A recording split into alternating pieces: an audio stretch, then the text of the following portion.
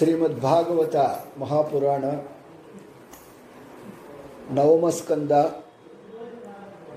15ನೇ ಅಧ್ಯಾಯದೊಳಗಡೆ ಇದ್ದೀವಿ. ಈ 15ನೇ ಅಧ್ಯಾಯದೊಳಗಡೆ ದೇವಯಾನಿ, ಶರ್ಮಿಷ್ಠಿ ಮತ್ತು ಯಯಾತಿ ಅವರ ಕಥೆಗಳನ್ನು ಏನು ಅಂತನ್ನುವಂಥದ್ದು ನಿನ್ನೆ ಸ್ವಲ್ಪ ಗಮನಿಸಿದ್ವಿ. ಅದನ್ನು ಸ್ವಲ್ಪ ನೋಡಬೇಕಾದ್ರೆ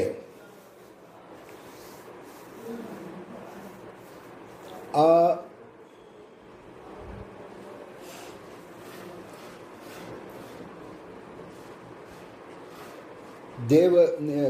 ಇವ್ರನ್ನ ಯಾರು ಅಂತಂದ್ಬಿಟ್ಟಂದರೆ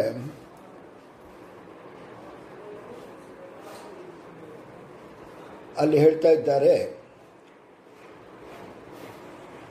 ಮಹಾನುಭಾವೇ, ಬ್ರಾಹ್ಮಣ ನನ್ನ ಕಡೆಗೆ ಕೈ ಹಿಡಿಯುವಂತಿಲ್ಲ, ಏಕೆಂದರೆ ಹಿಂದೆ ಬೃಹಸ್ಪತಿ ಪುತ್ರ ಕಚ ನನಗೆ ಹಾಗೆ ಶಾಪಿಸಿದ್ದಾನೆ, ನಾನು ಅವನನ್ನು ಶಪಿಸಿದ್ದೇನೆ. ಏನದು ಶಾಪ ಅಂತನ್ನುವಂಥದ್ದು ಇದನ್ನು ಕೇಳಬೇಕಾಗಿದೆ.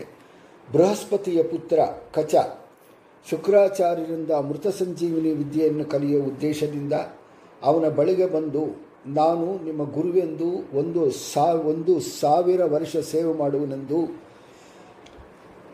ಅನುಜ್ಞೆ ನೀಡಿರಿ ಎಂದಿದ್ದಾರೆ. ಈ ದೇವದಾನವರ ಸಂಗ್ರಾಮದೊಳಗಡೆ ದೇವತೆಗಳು ಸಾಯ್ತಾ ಇದ್ದರು, ಅಸುರರು ಅವರು ಬದುಕ್ತಾ ಇದ್ರು, ಸತ್ತರೆ ಕೂಡ. ಅದಕ್ಕೇನು ಕಾರಣ ಅಂತಂದ್ಬಿಟ್ಟಂದರೆ, ಶುಕ್ರಾಚಾರ್ಯರು ಅವನು ಬ್ರಾಹ್ಮಣ, ಇದ್ದಿದ್ದು ವೈಷ್ಣವನು, ಶುದ್ಧ ವೈಷ್ಣವ. ಅವನು ಇದ್ದಿದ್ದು ಅಸುರರ ಪಕ್ಷದೊಳಗಡೆ. ಅವನಿಗೆ ಯಾಕೆ ಅಂತಂದ್ಬಿಟ್ಟಂದರೆ, ಭಗವಂತ ಪ್ರಕಾರವಾಗಿ ಅವನಿಗೆ ಹೇಳಿದ್ದಾನೆ, ನಿಂಗೆ ಮೋಕ್ಷ ಎಲ್ಲಿ ಅಂತಂದ್ಬಿಟ್ಟಂದರೆ ನೀನು ಅಸುರರನ್ನು ಉದ್ಧಾರ ಮಾಡಿದ್ರೇ ನಿಂಗೆ ಮೋಕ್ಷ ಅಂತನ್ನುವಂಥದ್ದು.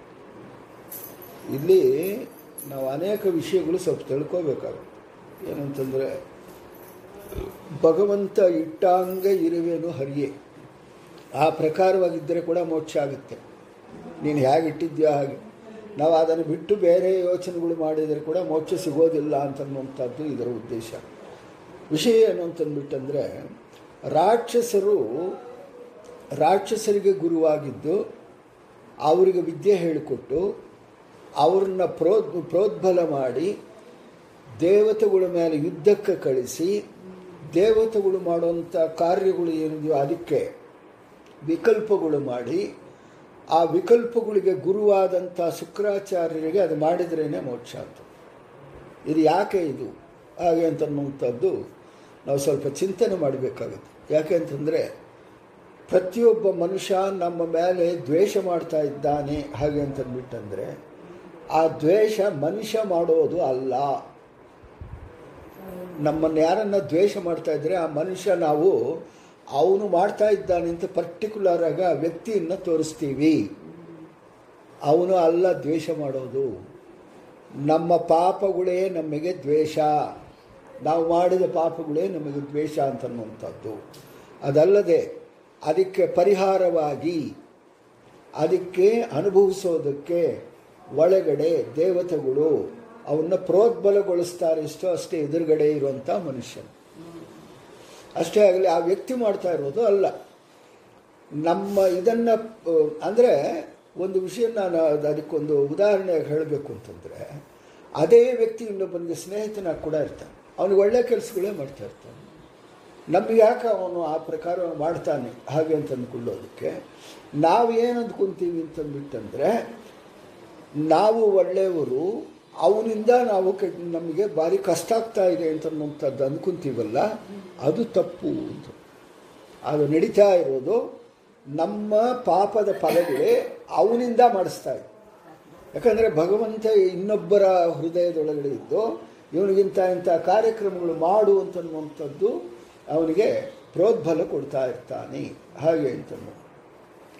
ಅದೇ ಪ್ರಕಾರವಾಗಿ ಹಾಗಾದರೆ ನಾವು ಇದನ್ನು ಮತ್ತೆ ದೇವತೆಗಳಿಗೆ ತಗೊಂಡೋದ್ರೆ ಒಳ್ಳೆಯ ಕೆಲಸಗಳೆಲ್ಲ ಮಾಡೋದು ಹಾಗೆ ಅಂತಂದರೆ, ಒಳ್ಳೆಯ ಕೆಲಸಗಳು ಮಾಡ್ತಾ ಮಾಡ್ತಾ ಕೊಬ್ಬು ಅಂತನ್ನುವಂಥದ್ದು ಇರುತ್ತೆ, ಈಗೋ ಅಂತನ್ನುವಂಥದ್ದು ಬರುತ್ತೆ.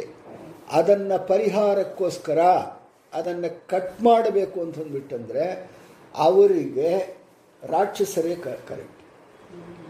ನಮ್ಮಂಥದ್ದವ್ರು ಮಾಡೋಕ್ಕಾಗತ್ತಾ?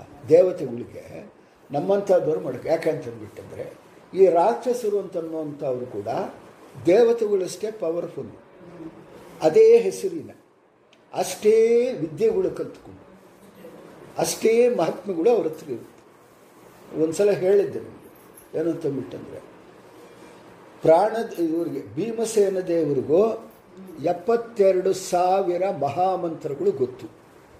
ಭೀಮಸೇನ ದೇವರು ಮಹಾಮಂತ್ರ ಅಂತಂದರೆ ಓಂ ನಮೋ ನಾರಾಯಣಾಯ ಅಂತನ್ನುವಂಥದ್ದು, ಓಂ ನಮೋ ಭಗವತೆ ವಾಸುದೇವಾಯ ಅಂತನ್ನುವಂಥದ್ದು, ಕೃಷ್ಣಾಯ ನಮಃ ಅಂತನ್ನುವಂಥದ್ದು, ರಾಮಾಯ ನಮಃ ಅಂತನ್ನುವಂಥದ್ದು, ಮತ್ತು ಹೈಗ್ರೀವನ್ ಮಂತ್ರ, ಇದನ್ನೆಲ್ಲ ಮಹಾಮಂತ್ರಗಳು ಅಂತಂತಾರೆ.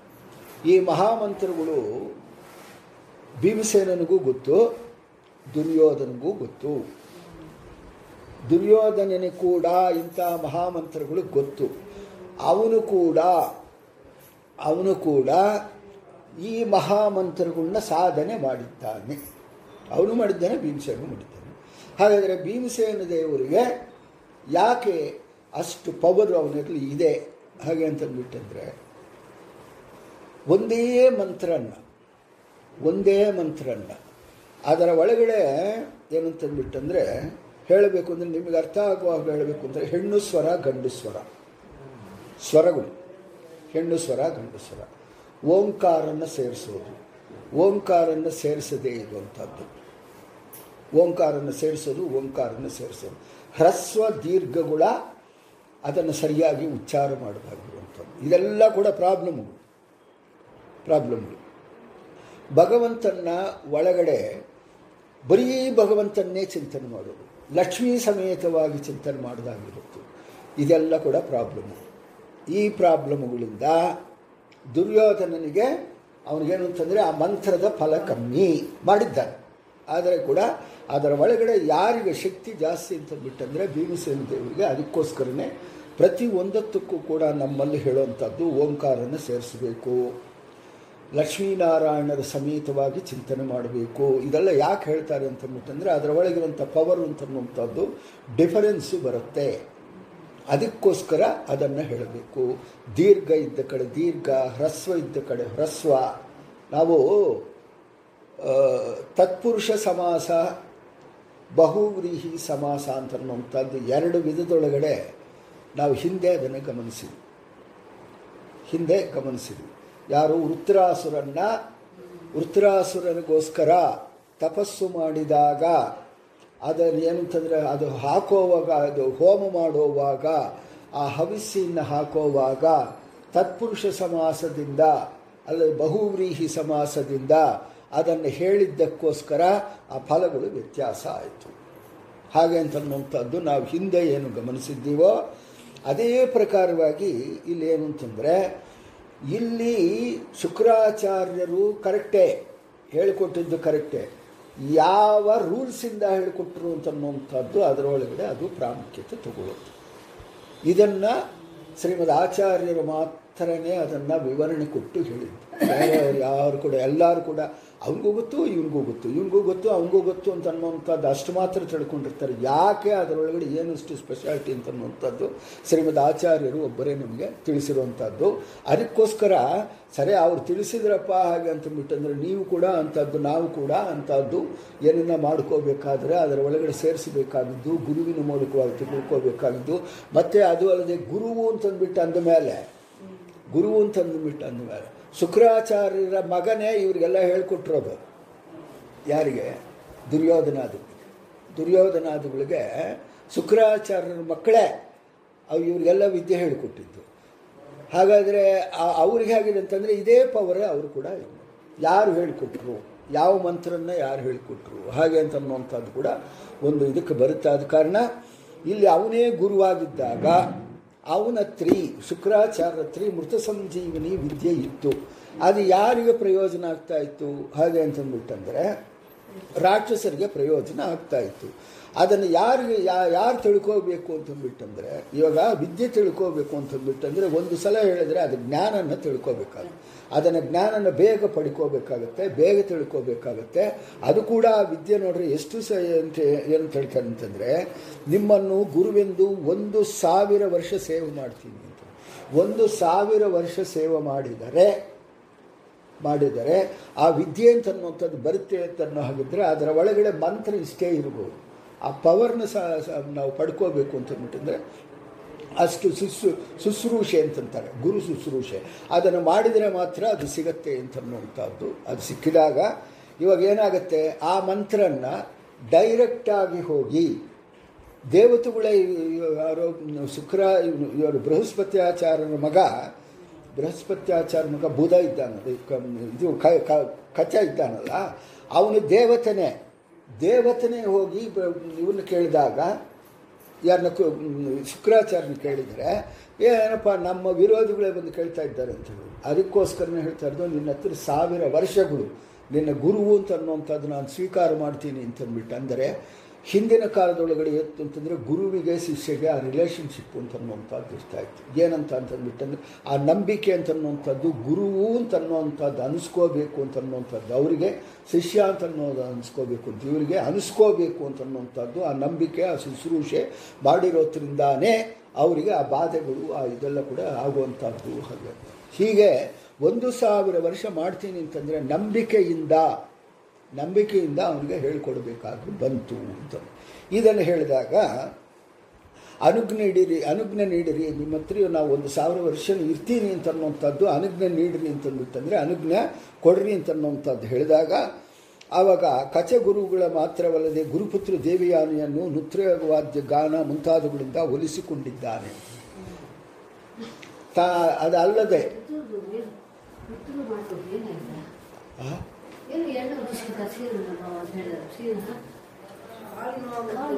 ಅದಕ್ಕೂ ಇದಕ್ಕೂ ಸಂಬಂಧನೇ ಇಲ್ಲ. ನಂಗ ಅದು ಮೊನ್ನೆ ಅಲ್ಲಿ ಸ್ವಲ್ಪ ಬಿದ್ದೋದಲ್ಲಿ, ಅದಕ್ಕೋಸ್ಕರ ಸ್ವಲ್ಪ ಹೌದು ಬಿದ್ದೋಗಿದ್ದಕ್ಕೋಸ್ಕರ ಕಾಲು ಸ್ವಲ್ಪ ಉಜ್ಜಿಸ್ಕೊಂಡು ಅದಾಯ್ತು. ಮತ್ತೆ ಇನ್ನೊಂದೇನು ಅಂತಂದರೆ, ತಾನು ಅಲ್ಲದೆ ಮತ್ತು ಅವಳ ಮಗಳಾದಂಥ ಅವರಿಗೆ ಕೂಡ ತನಗೆ ತೆಳೆದ ವಿದ್ಯೆಯನ್ನು, ನೃತ್ಯಗಳು ಗಾನಗಳು ಅದು ಇದು ಕೂಡ ಎಲ್ಲ ಹೇಳಿಸ್ಕೊಂತ ಒಲಿಸಿಕೊಳ್ಳೋದು ಅಂತಂದ್ಬಿಟ್ಟಂದರೆ ಇಲ್ಲೇನು ಅಂತಂದ್ಬಿಟ್ಟಂದರೆ ಅವಳನ್ನ ತನ್ನ ಒಳಗಡೆ ಸೆಳ್ಕೊಳ್ಳೋದು ಅಂತ ಅನ್ನುವಂಥದ್ದು ಅರ್ಥ ಅಲ್ಲ. ಯಾಕಂತಂದರೆ ಗುರುವಿನ ಮಗಳನ್ನ ಅಂತ ಅನ್ನುವಂಥದ್ದು ಅದಷ್ಟು ಇದು ಕೂಡ ಅಲ್ಲ. ಇದೆಲ್ಲ ಕೂಡ ಏನಂತಂದರೆ ಭಾರಿ ವ್ಯವಹಾರಗಳು ಅದೆಲ್ಲ ಕೂಡ ಮಾಡ್ಕೋಬಾರ್ದು. ಗುರುವಿನ ಹೆಂಡತಿಯನ್ನು, ಗುರುವಿನ ಮಕ್ಕಳನ್ನ, ಇವ್ರನ್ನ ಕೂಡ ಎಷ್ಟು ವ್ಯವಹಾರಗಳಿಗೆಲ್ಲ ಇಟ್ಕೊಳ್ಳೋದಕ್ಕೆ ಅದೆಲ್ಲ ಕೂಡ ಶಾಸ್ತ್ರದೊಳಗಡೆ ಇಲ್ಲ. ಅದಕ್ಕೋಸ್ಕರ ಏನು ಅಂತಂದ್ಬಿಟ್ಟಂದರೆ ತಾನು ಆ ವಿದ್ಯೆ ಕಲ್ತ್ಕೋಬೇಕಲ್ಲ, ಅದಕ್ಕೋಸ್ಕರ ಆ ಒಲಿಸ್ಕೊಳ್ಳೋದಕ್ಕೋಸ್ಕರ ಅವನು ಎಲ್ಲ ಹೇಳ್ಕೊಡ್ತಾ ಇದ್ದ ಹಾಗೆ ಅಂತ ಅನ್ನುವಂಥದ್ದು ಹೇಳ್ತಾ. ಮತ್ತು 200 ವರ್ಷಗಳಿಗೆ ಕಳೆದವೆ, 500 ಅರ್ಧ ಆಗೋಯ್ತು. ಮತ್ತು 500 ವರ್ಷಗಳು ಕಳೆದಾಗೋದ ಮೇಲೆ ಮಂತ್ರೋಪದೇಶ ಸಿಗಲಿಲ್ಲ. 1000 ವರ್ಷ ಅಂತ ಹೇಳಿದ್ದಾನೆ, ಅರ್ಧ ಆಗೋಗಿದೆ ಕೂಡ ಇನ್ನೂ ಸಿಗಲಿಲ್ಲ. ಅವಾಗೇನು ಅಂತಂದರೆ ಶುಕ್ರಾಚಾರ್ಯರು ರಾಕ್ಷಸರಿಗೆ ಗುರು ಅಂತಂದ್ಬಿಟ್ಟಂದರೆ ಅವನು ಎಷ್ಟು ತಿಳಿವು ಇರಬೇಕು. ಮತ್ತು ಇವರಿಗೆ ಬೃಹಸ್ಪತ್ಯಾಚಾರ್ಯರಿಗನ್ನ ದೊಡ್ಡ ಗುರು ಇದ್ದವರು, ಅದಕ್ಕೋಸ್ಕರ ಎಷ್ಟು ತಲೆ ಇರಬೇಕು ಅವ್ರಿಗೆ. ಅದಕ್ಕೋಸ್ಕರ ಮಂತ್ರೋಪದೇಶ ಸಿಗಲಿಲ್ಲ. ಅಸುರರು ಒಂದು ದಿನ ಅವನನ್ನು ಕೊಂದು ತೋಳುಗಳಿಗೆ ತಿನ್ನಿಸಿದರು. ಮತ್ತು ಮಂತ್ರೋಪದೇಶ ಸಿಗಲಿಲ್ಲ. ಅಸುರರು ಒಂದು ದಿನ ಅವನನ್ನು ಕೊಂದು ತೋಳುಗಳಿಗೆ ತಿನ್ನಿಸಿದ್ರು. ಅವನು ದನ ಮೇಯಿಸಲು ಕಾಡಿಗೆ ಹೋದವನು ಏಕೆ ಬಂದಿಲ್ಲ ಅಂತಂದ್ಬಿಟ್ಟಂದು ದೇವಯಾನಿ ಆತಂಕಗೊಂಡು ತಂದೆಯ ಮೂಲಕ ಅವನನ್ನು ಬದುಕಿಸಿ ತರಿಸಿಕೊಂಡಳು. ಆಗ ಇವನು ಕಚ ಅಂತ ಅನ್ನುವಂಥದ್ದು ಆಕಳು ಮೇಯಿಸೋದಕ್ಕೆ ಒಂದು ಸಲ ಹೋಗಿ ಆಕಳುಗಳು ಮೇಯಿಸ್ಕೊಂಡು ಬರಬೇಕು ಅಂತ ಅನ್ನುವಂಥದ್ದು ಹೋಗಿದ್ದಾಗ ಈ ಅಸುರರು ಏನು ಮಾಡಿದರೆ, ಇವನು ಬಂದಿದ್ದು ಯಾಕೋ ಬಂದಿದ್ದು, ನಾನು ಸುಮ್ಮನೆ ಬರೋದಿಲ್ಲ ಅಂತ ತಿಳ್ಕೊಂಡು ಅವನ ಕಚನ್ನು ಏನು ಮಾಡಿಬಿಟ್ಟಿದ್ದಾರೆ, ಕೊಂದಾಕ್ಬಿಟ್ಟಿದ್ದಾನೆ, ತಿಂದಾಕ್ಬಿಟ್ಟಿದ್ದಾರೆ. ಯಾರು ಈ ಅಸುರರೆಲ್ಲ ಸೇರಿಕೊಂಡು ಅವನ ಕಚ ಅಂತನ್ನುವಂಥ ಕೊಂದು ತಿಂದುಬಿಟ್ಟಿದ್ದಾರೆ. ತಿಂದಾದ ಮೇಲೆ ಮತ್ತೆ ಯಾಕೋ ಬಂದಿಲ್ಲ ಅಂತಂದ್ಬಿಟ್ಟಂದು ಫಸ್ಟು ಅವಳ ಮಗಳಿಗೆ ಅವಳ ಮಗನಿಗೆ ಆ ದೇವಯಾನಿ ಅಂತನ್ನುವಂಥವಳಿಗೆ ಅವಳ ಮಗಳಿಗೆ ಒಂಥರ ಅನುಮಾನ ಬಂದಿದೆ, ಏನು ಇಷ್ಟೊತ್ತಾದ್ರೂ ಬಂದಿಲ್ಲ. ಅಷ್ಟೇ ಅಲ್ವಾ, ಇವಾಗ ಆಕಳು ಮೇಯಿಸ್ಕೊಂಡು ಹೋಗೋರು ಕರೆಕ್ಟಾಗೆ ಟೈಮ್ ಪ್ರಕಾರವಾಗಿ ಬಂದುಬಿಡ್ತಾರೆ. ಏನೋ ಒಂದು ಸ್ವಲ್ಪ 10 ನಿಮಿಷ ಮುಂಚೆಯಾಗಿ ಬರ್ಬೋದು, ಏನೋ ಅಷ್ಟೇ ಆಗಲಿ. ಲೇಟಾಗಿ ಬಂದರೆ ಕೂಡ ಒಂದು 10 ನಿಮಿಷ ಲೇಟಾಗಿ ಬರ್ಬೋದು, ಅಷ್ಟೇ ಆಗಲಿ. 6 ಗಂಟೆ ಅಂದರೆ 6 ಗಂಟೆ. ಯಾಕಂತಂದರೆ ಅವರಲ್ಲಿ ನೋಡ್ತಾ ಇರ್ತಾರೆ. ನಮಗೆ ಏನು ಅಂತಂದರೆ, ನಮಗೆ ಮನೆಯಲ್ಲಿ ಕೂತ್ಕೊಂಡವ್ರಿಗೆ ಹೊರಗಡೆ ಸೂರ್ಯ ಏನು ಮಾಡ್ತಾ ಇದ್ದಾನೆ, ಅಳ್ತಾ ಇದ್ದಾನ, ನಗ್ತಾ ಇದ್ದಾನ, ಹೊಡ್ತಾ ಇದ್ದಾನ, ಬದುಕಿದ್ದಾನ ಇಲ್ಲ ಏನು ನಮಗೆ ಗೊತ್ತಾಗಲ್ಲ ಮನೆಯಲ್ಲಿ ಕೂತ್ಕೊಂಡಿದ್ದು. ಅದೇ ಇವಾಗ ಕೂಡ ಅಷ್ಟೇ. ಇವಾಗ ಕೂಡ ನೀವೆಲ್ಲ ಕೂಡ ಒಂದು ಕಡೆ ಸೇರಿ, ನಾವೆಲ್ಲ ಒಂದು ಕಡೆ ಸೇರಿ ಭಗವಂತನ ಚಿಂತನೆ ಮಾಡಬೇಕು ಅಂತನ್ನುವಂಥ ತಲೆಯಲ್ಲಿ ಇತ್ತು ಅಂತಂದ್ಬಿಟ್ಟು ಅಂದಾಗ ನಮಗೇನನ್ಸ, ಓಹೋ ಇವಾಗ 5 ಗಂಟೆ ಆಗ್ತಾ ಇದೆ, ಹೋಗೋಣ ಹಾಗೆ ಅಂತನ್ನುವಂಥದ್ದು ಅನಿಸತ್ತೆ. ಅದನ್ನು ಅನಿಸತ್ತೆ,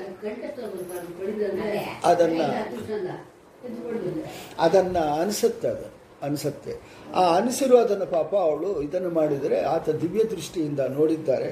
ನೋಡಿದ ಮೇಲೆ ಆತಂಕಗೊಂಡು ತಂದೆಯ ಮೂಲಕ ಅವನ್ನ ಬದುಕಿಸಿ ತರಿಸಿಕೊಂಡಿದ್ದಾಳೆ ಅಂತ. ತಂದೆ ಎಂಥ ಯಾವ ಥರನ ಇರಲಿ, ಇಷ್ಟು ಒಂದು ಪೀಸ್ ಇದ್ದರೆ ಸಾಕು.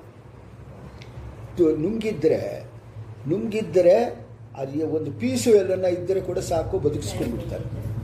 ಆ ಮಂತ್ರದಿಂದ ಬದುಕೇ ಬಂದುಬಿಡ್ತಾರೆ. ಆ ಮಂತ್ರ ಹೇಳೋದ್ರಿಂದ ಬದುಕೇ ಬಂದುಬಿಡ್ತಾರೆ.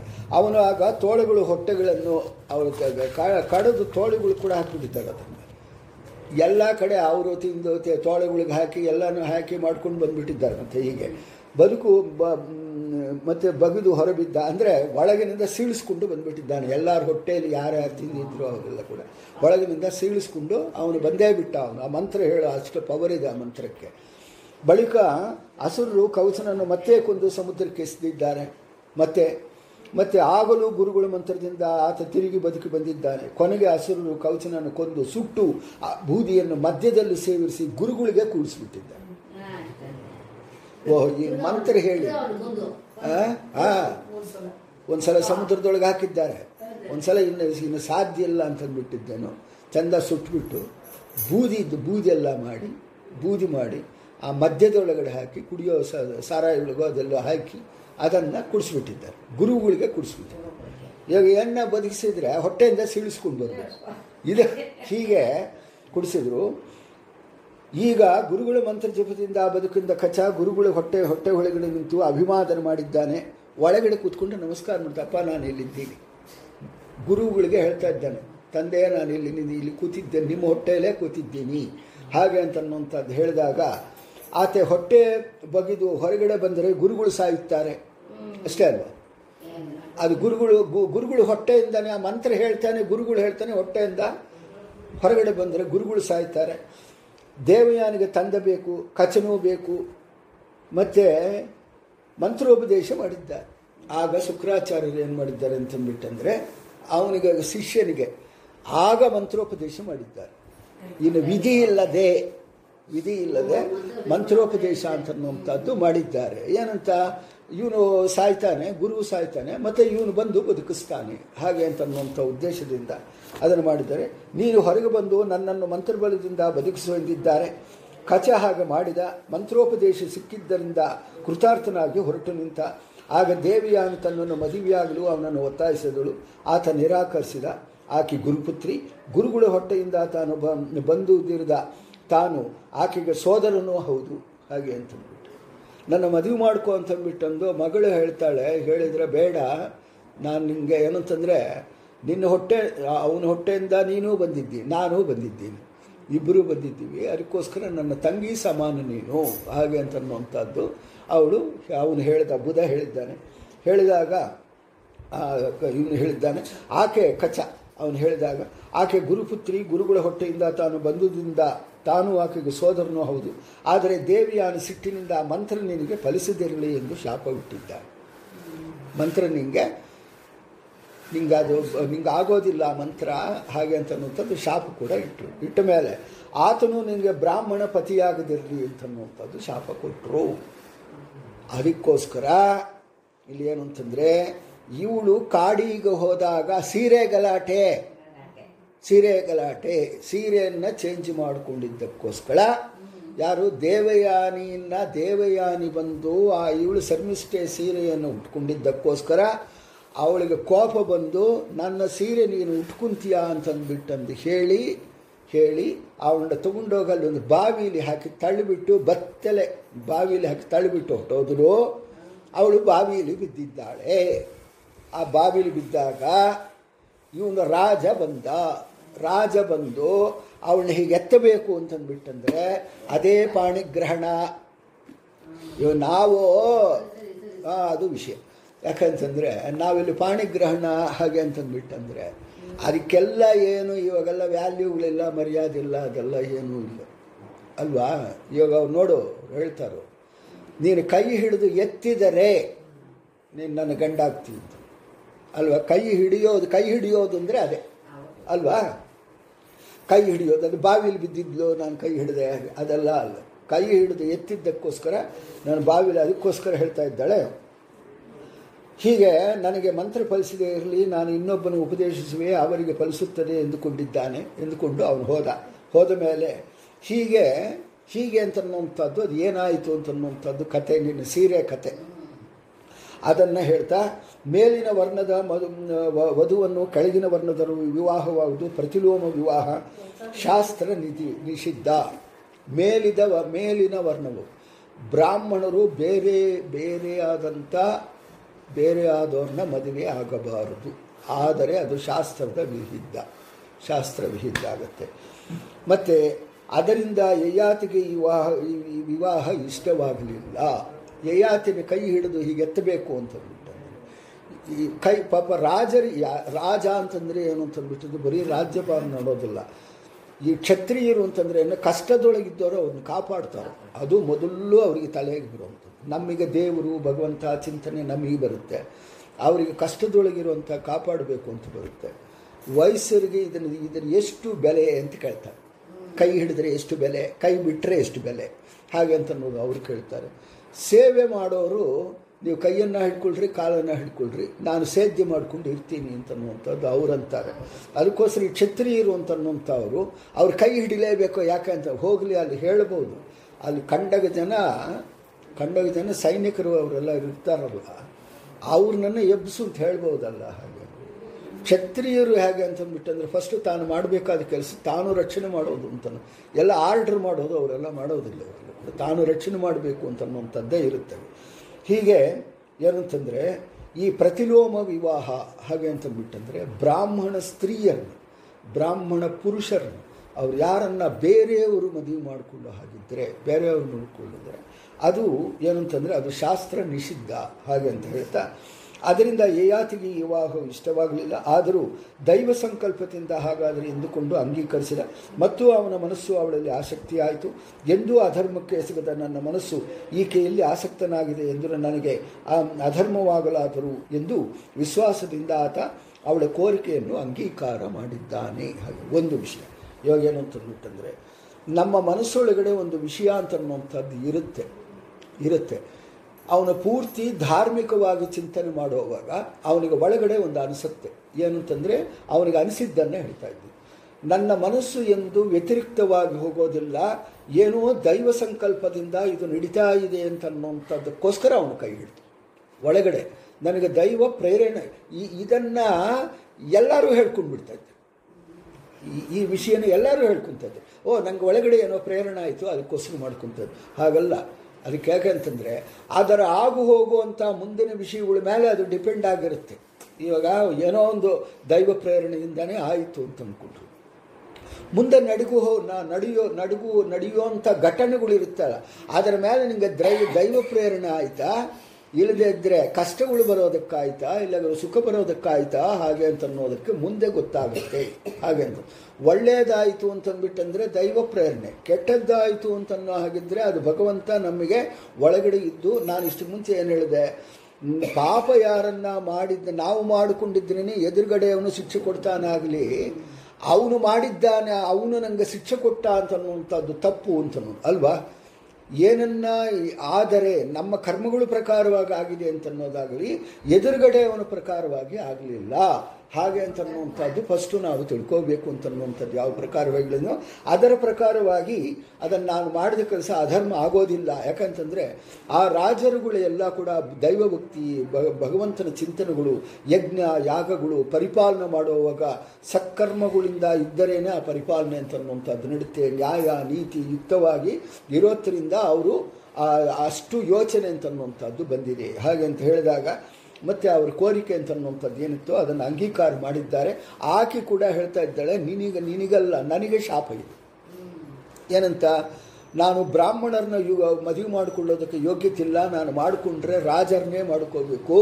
ಅವಳು ಬ್ರಾಹ್ಮಣನ ಮಗಳಲ್ವಾ, ಅದಕ್ಕೋಸ್ಕರ ನನಗೆ ಕೂಡ ಆ ಕಚ ಅಂತನ್ನುವಂಥವಳು ನೀನು ಬ್ರಾಹ್ಮಣರ ಮನೆಯಲ್ಲಿ ನಿಂಗೆ ಮದುವೆ ಆಗೋದಿಲ್ಲ ಅಂತನ್ನುವಂಥದ್ದು ಹೇಳಿದ್ದಾನಾದ ಕಾರಣ ನೀನೇ ನನಗೆ ಸರಿಯಾದ ಗಂಡ ಅಂತನ್ನೋದು ಅವಳು ಕೂಡ ಅಕ್ಸೆಪ್ಟ್ ಮಾಡಿಕೊಂಡಿದ್ದಾಳೆ.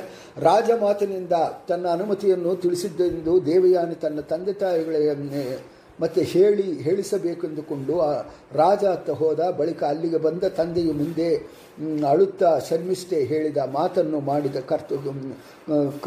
ಕೃತ್ಯವನ್ನು ಎಲ್ಲವನ್ನೂ ಹೇಳಿಕೊಂಡರು.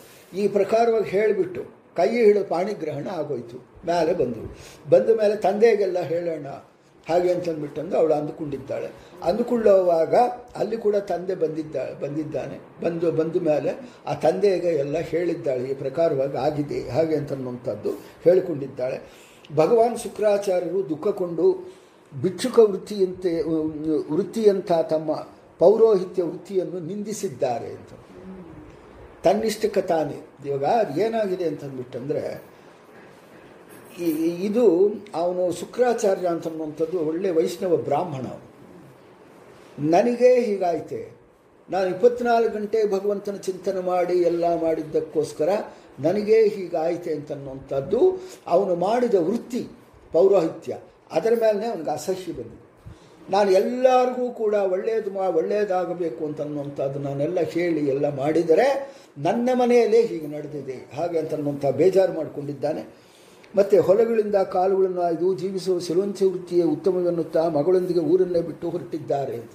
ಇದೆಲ್ಲ ಯಾವುದು ಬೇಡ, ನನಗೆ ಬೇಡ ಹಾಗೆ ಅಂತಂದ್ಬಿಟ್ಟು ಅಷ್ಟವರೆಗೂ ಕೂಡ ಯಾರ್ಯಾರಿಗೆ ಮಂತ್ರಗಳು ಹೇಳ್ಕೊಡ್ಬೇಕು, ಯಾರ್ಯಾರಿಗಿದೆ ಅಂದರೆ ಕಂಪ್ಲೀಟ್ ಅಸುರರಿಗೆಲ್ಲ ಕೂಡ ಗುರುವಾಗಿದ್ದವನು, ಅದನ್ನೆಲ್ಲ ಬಿಟ್ಟಿದ್ದೇನೆ. ಸಿಲುವಂಚ ವೃತ್ತಿ ಅಂದರೆ ಗದ್ದೆ ಕೊಯ್ದ ಮೇಲೆ ಆ ಗದ್ದೆಯಲ್ಲಿ ಬಿದ್ದಿದ್ದಂಥ ಕಾಳುಗಳು ಯಾವುದಿದೆಯೋ ಅದನ್ನು ಆರಿಸಿಕೊಂಡು ಅದು ಕೂಡ ಹೇಗೆ ಅಂತಂದ್ಬಿಟ್ಟಂದರೆ ಪಕ್ಷಿಗಳು ತಿನ್ನೋ ಟೈಮ್ ಒಳಗಡೆ ಅಲ್ಲ. ಪಕ್ಷಿಗಳು 24 ಗಂಟೆ ತಿಂತಾ ಇರುತ್ತೆ ಅಂತ ಅಂದ್ಕೋಬಾರ್ದು. ಅದಕ್ಕೊಂದು ಟೈಮ್ ಇರುತ್ತೆ. ಆ ಟೈಮ್ ಪ್ರಕಾರ ಅದು ತಿನ್ನುವಂಥ ಇದನ್ನು ಬಿಟ್ಟು ಅದಕ್ಕೂ ಒಮ್ಮೆ ಮಿಗಿಲಾದ್ದನ್ನು ತಾನು ತಗೊಂಡು ಅದನ್ನು ಬಂದು ಅದನ್ನು ದ್ರೋಣಾಚಾರ್ಯರು ಮಾಡಿದ್ದಿಷ್ಟೇ. ದ್ರೋಣಾಚಾರ್ಯರು ಕೂಡ ಹೀಗಿದ್ದವರು ಯಾಕೆ ನೋಡ್ರಿ, ಇವಾಗ ಇವರಿಗೆ ಇಷ್ಟು ವಿದ್ಯೆಗಳು ಎಲ್ಲ ಹೇಳಿಕೊಟ್ಟು ತನ್ನ ಸಂಸಾರನೇ ಕೆಟ್ಟು ಹೋಗುವಂಥ ಪರಿಸ್ಥಿತಿ ಇವರಿಗೆ. ದ್ರೋಣಾಚಾರ್ಯರು ಈ ಪ್ರಕಾರವಾಗಿ ಸಿಲುವಂಚ ವೃತ್ತಿ ಮಾಡ್ಕೊತಾ ಇದ್ದವರು. ಅವರು ಕೂಡ ಹಾಲಿಗೆ ಗತಿ ಇಲ್ಲದೆ, ಮಗುಗೆ ಕೊಡುವಂಥ ಹಾಲಿಗೆ ಗತಿ ಇಲ್ಲದೆ ಅದಕ್ಕೋಸ್ಕರ ಹೋಗಿ ಕುರುವಂಶದೊಳಗಡೆ ಸೇರಿಕೊಂಡು ಅವರು ಹಾಲು ಕೊಟ್ಟರು, ಹಸುವು ಕೊಟ್ಟರು, ನನಗೆ ಅನ್ನ ಹಾಕಿದರು ಅಂತನ್ನುವಂಥ ನೆಪದಿಂದ ಹೋಗಿ ಅವ್ರ ಪಕ್ಷದೊಳಗಡೆ ಯುದ್ಧ ಮಾಡಿ ತಾನು ಮಾಡಿದ ಏನು ಪೂಜಾ ಫಲ 1500 ವರ್ಷಗಳು ಏನೋ ಅವರು ಬದುಕಿ, ಎಷ್ಟು 500-600 ವರ್ಷಗಳು ಬದುಕಿರ್ತಾರೆ. ಅಷ್ಟು ವರ್ಷಗಳು ಬದುಕಿದ್ದು ಭಗವಂತನ ಚಿಂತನೆ ಮಾಡಿ ವೇದಾಂಗ ಪಂಡಿತರಾಗಿ ಎಲ್ಲ ಮಾಡಿ ಯುದ್ಧನ್ನು ಮಾಡಿ ಭಗವಂತನ ವಿರುದ್ಧವಾಗಿ ಯುದ್ಧನ್ನು ಮಾಡಿ. ಯಾಕೆ ಅಂತಂದ್ಬಿಟ್ಟಂದರೆ ಪರರ ಅನ್ನ, ಈ ಪರರ ಅನ್ನ ಅಂತನ್ನುವಂಥದ್ದು ಸೇವನೆ ಮಾಡೋದ್ರಿಂದ ಅದರ ಬರುವಂಥ ಲಾಭಗಳು ಏನಿದೆ ಅಂತಂದರೆ ಇಂಥ ಲಾಭಗಳು ನಮಗೇನು ಅಂತಂದ್ಬಿಟ್ಟಂದರೆ ಮೊನ್ನೆ 18ನೇ ತಾರೀಕು ಊಟ ಆಗೋಯ್ತು. ಎಲ್ಲಿ?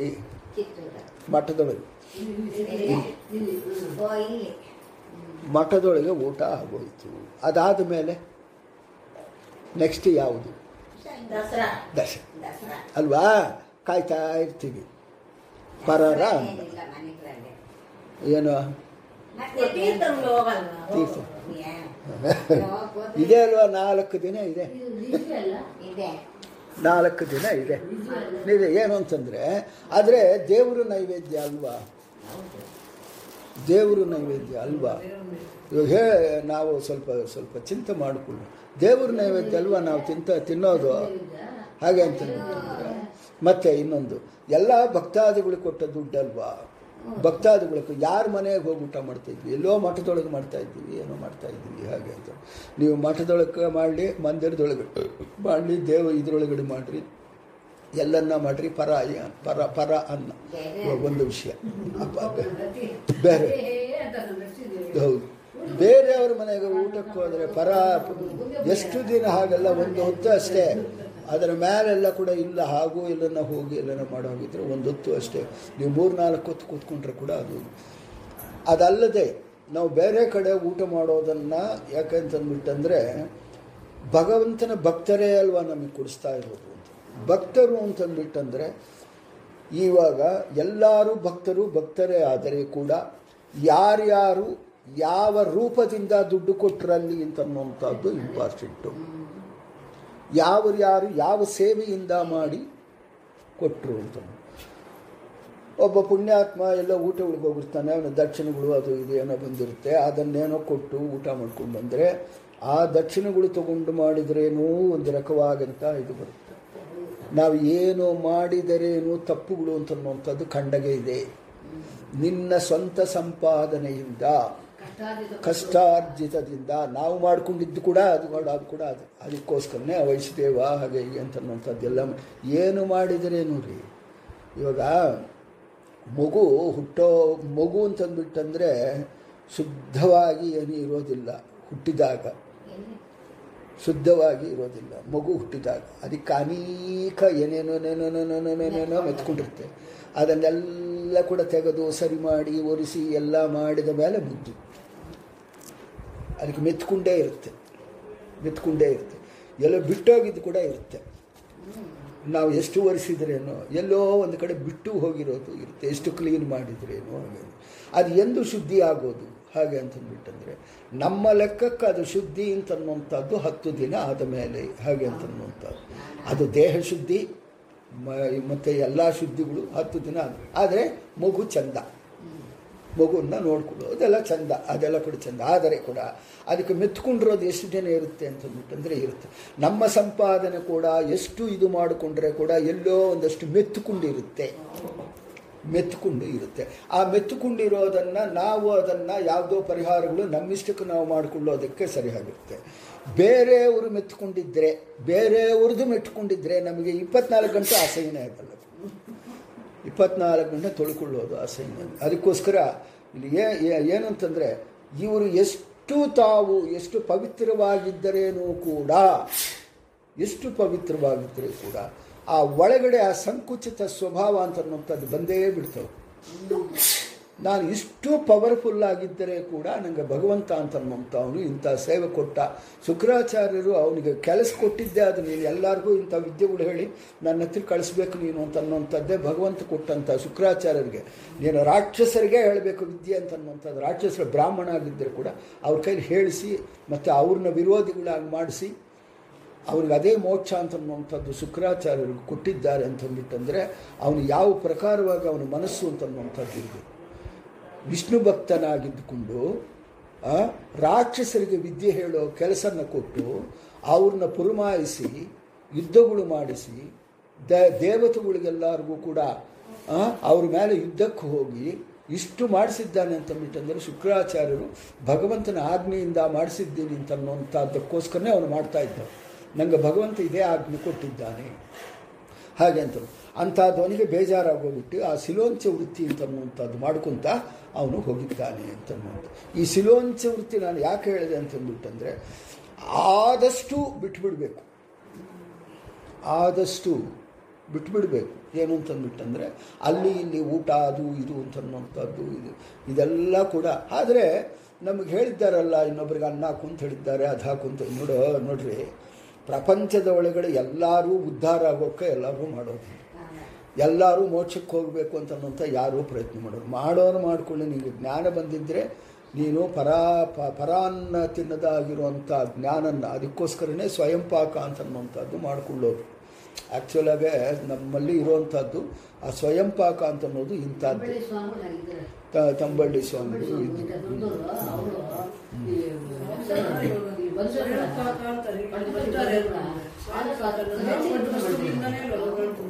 ಕೂಡ ನೀವು ಕೊಟ್ಟ ವಸ್ತುಗಳೇ ಆ ವ್ರತದೊಳಗಡೆ ಇನ್ನೂ ಕಮ್ಮಿ ಅದು. ಅವರಿಷ್ಟಕ್ಕೆ ಅವರೇ ಸ್ವಯಂ ಪಾಕ ಅಂತ ಅನ್ನೋದು ತನ್ನಿಷ್ಟಕ್ಕೆ ತಾನೇ ಸಂಪಾದಿಸಿದ್ದು ತಾನು ತಗೊಂಡು ಮಾಡ್ಕೋಬೇಕು. ನೀವು ಕೊಟ್ಟಿದ್ದ ವಸ್ತುಗಳು ನಾವೇ ಮಾಡ್ಕೊತಾರೆ ಅಂತ ಇದ್ರೆ ಅದು ಕೂಡ ಅಲ್ಲಿ ಬಂತು ಏಟು, ಅದು ಕೂಡ ಬರುತ್ತೆ. ಅದಕ್ಕೋಸ್ಕರನೇ ಅವರು ಎಲ್ಲಿ ಹೋಗೋದಿಲ್ಲ, ಎಲ್ಲಿ ಬರೋದಿಲ್ಲ.